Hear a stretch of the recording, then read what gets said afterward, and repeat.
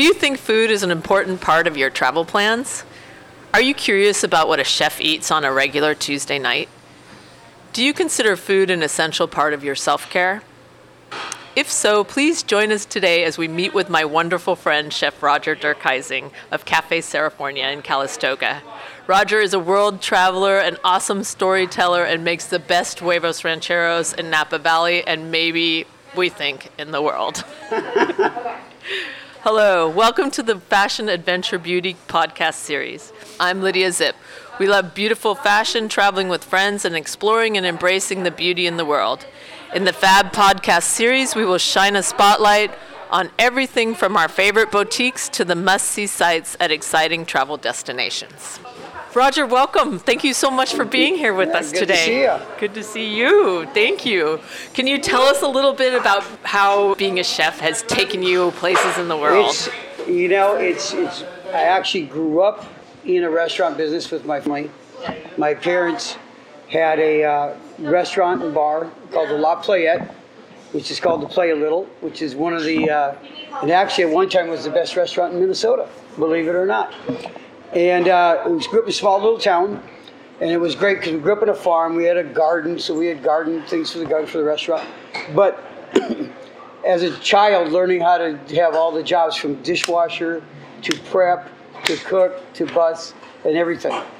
And then from there, I came out to San Francisco and went to City College, San Francisco, and was the captain of my culinary arts team, president of my class, and graduated from there back in '78. Awesome. It was great. It was awesome. It was right. And then from there, I had to go for job interviews, and I had gotten 2 jobs down in Pacifica, but I stopped by City College to say hi to my counselor. Well, he was on the phone with the chef from the Bohemian Club. So he said, "Do you want a job?" So I said, "Sure." So I went down to Bohemian Club, interviewed, and the chef gave me the job on the spot. And so I go into work the first day, and I go down to the locker room, get some chef pants, chef coats and stuff.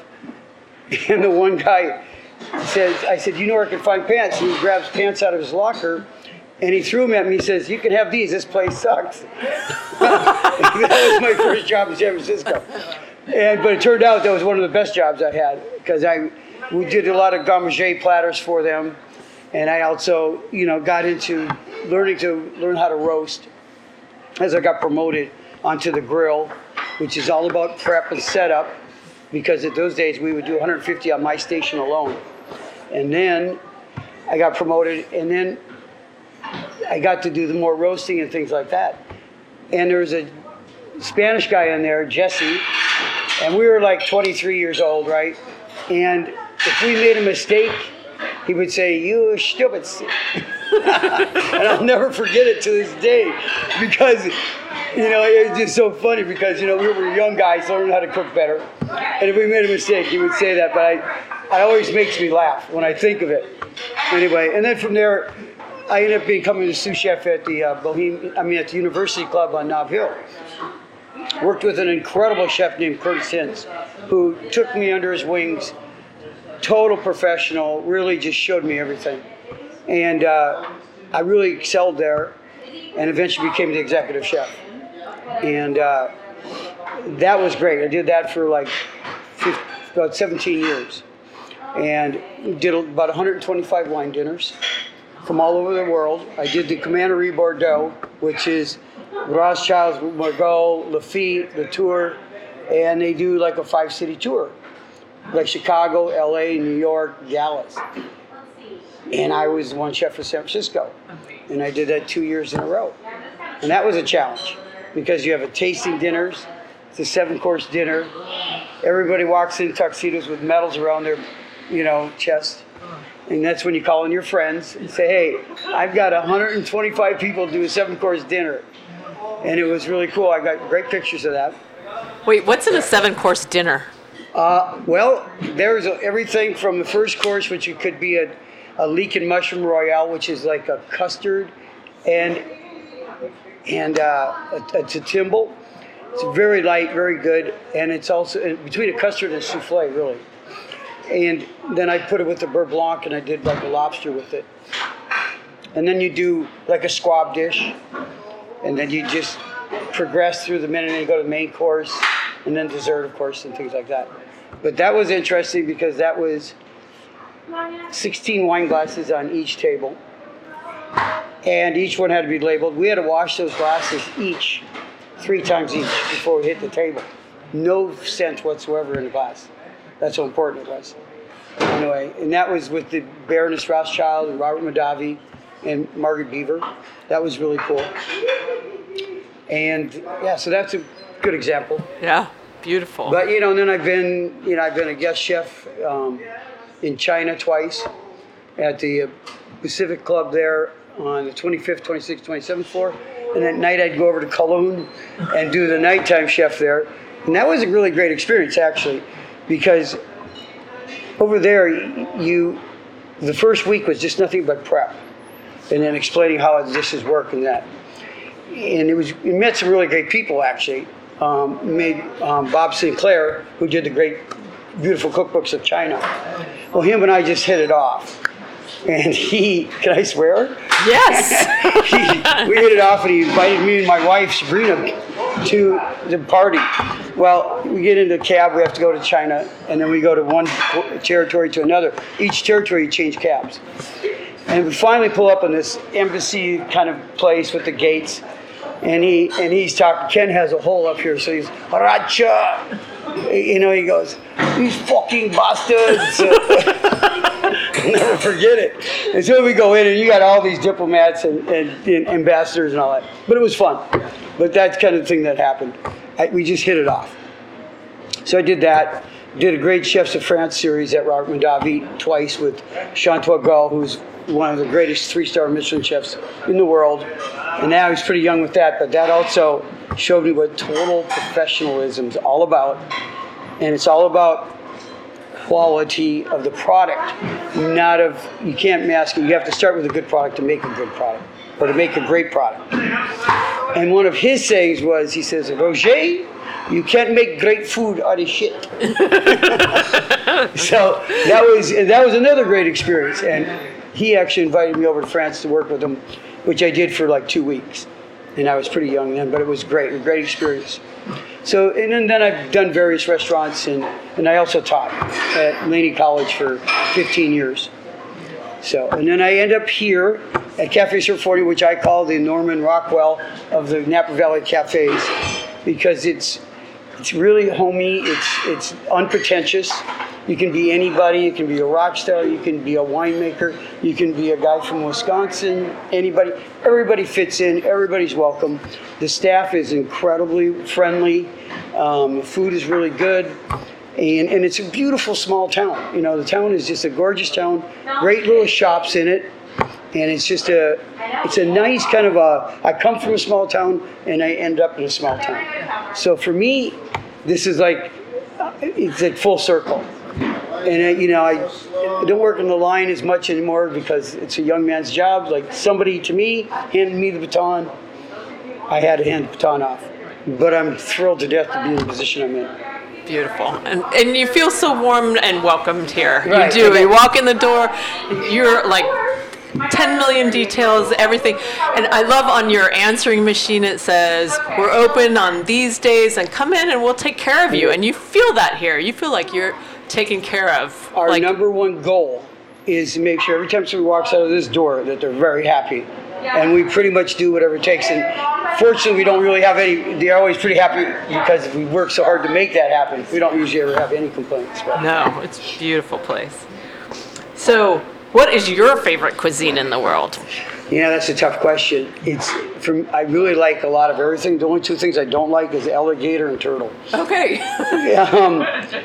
But for me, it's more about, because I've really been dabbled, especially at the University Club when I was there and at the Bohemian Club, is I like to go dabble in all the cuisines from all over the world because they're all extremely different techniques and they're all great flavors going on with all different places. What I really like though is one of the things is I really like cooking techniques, and I really like braising foods because for one I feel like you really get the maximum amount of flavor and the food comes out tender, but it gives you a lot of leeway to add some complex flavors onto the dish. Okay. So for me, the best thing is I really prefer braising, even though I'll do everything. Okay. But that's kind of, I tend to like that style. That's awesome. I was going to ask you, what is like one like kitchen tool or skill that you think everybody should have? You know, well, I'm going to say your knife skills for sure. And then your brain. You really have to be organized. You can't. You really have to be focused, and you have to really use your ability to analyze. You have to use your taste buds, but you have to really have to focus. It's really important. But knife skills come in really handy. Yeah. And the other one actually is learning how to flip the saute pan. Okay. Because those are two skills you're going to use very frequently, and it comes in very handy if you're not ending up on the floor cutting yourself. Right. You know, so. And what's your favorite knife? My favorite knife? I would say the French knife. French knife. It seems very versatile. You could do a lot with it. Yeah. You know, and I've probably cut 1,000,000 times and then some. Yeah. So, I mean, I like doing with my students when I do it, is I'll cut without looking because you're using your fingers to guide the knife. Right. Okay. And so I can, you know, I like to kind of look up and they go, "What is he doing?" Right. But it's just for fun. They like it because in teaching you have to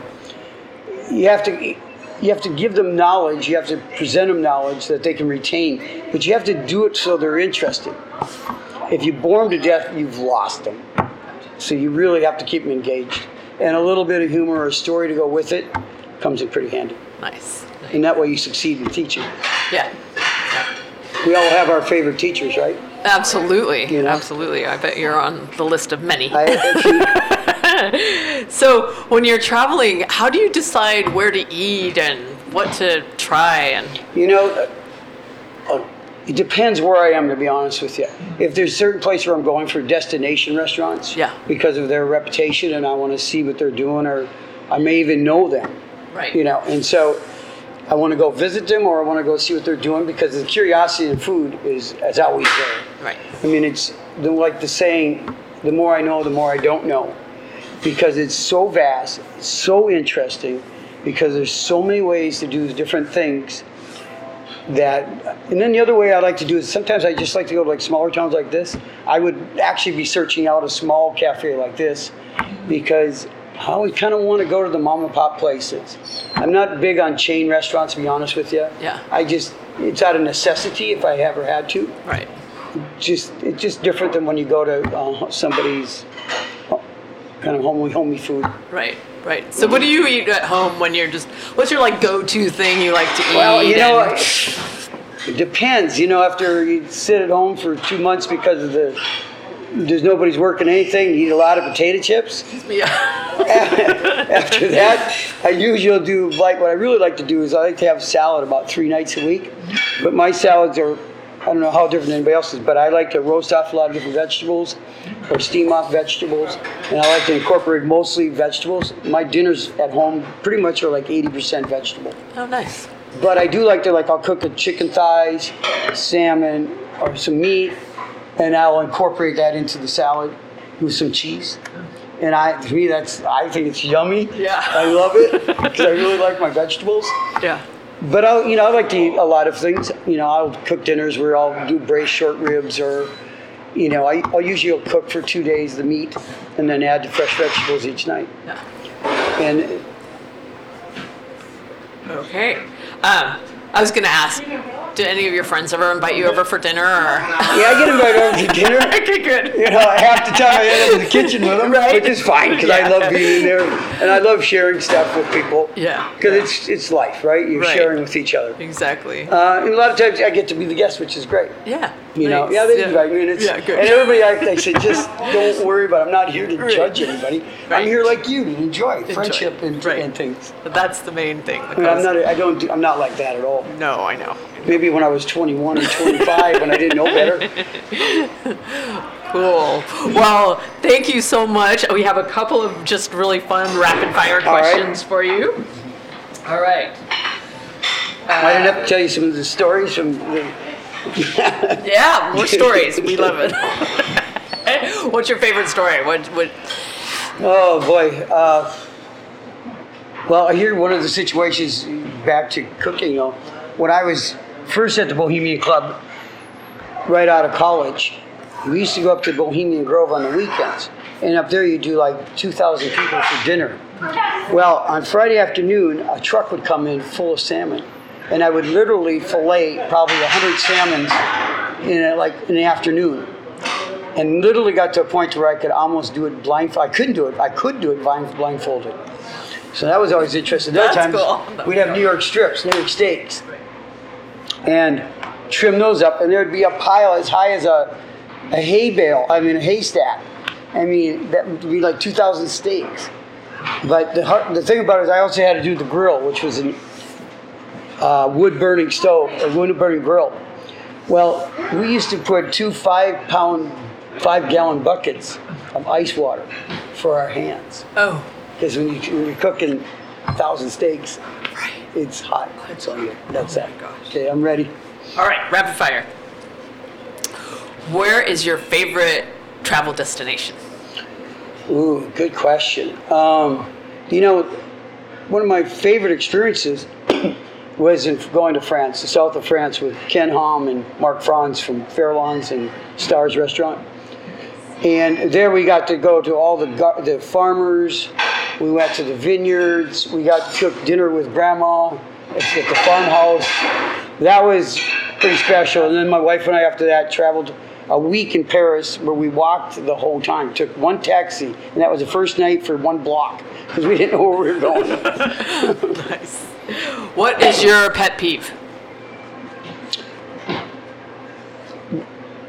Not being cleansing, not hygiene, or being messy. Gotcha. That'll drive me nuts. What is something you're deeply grateful for?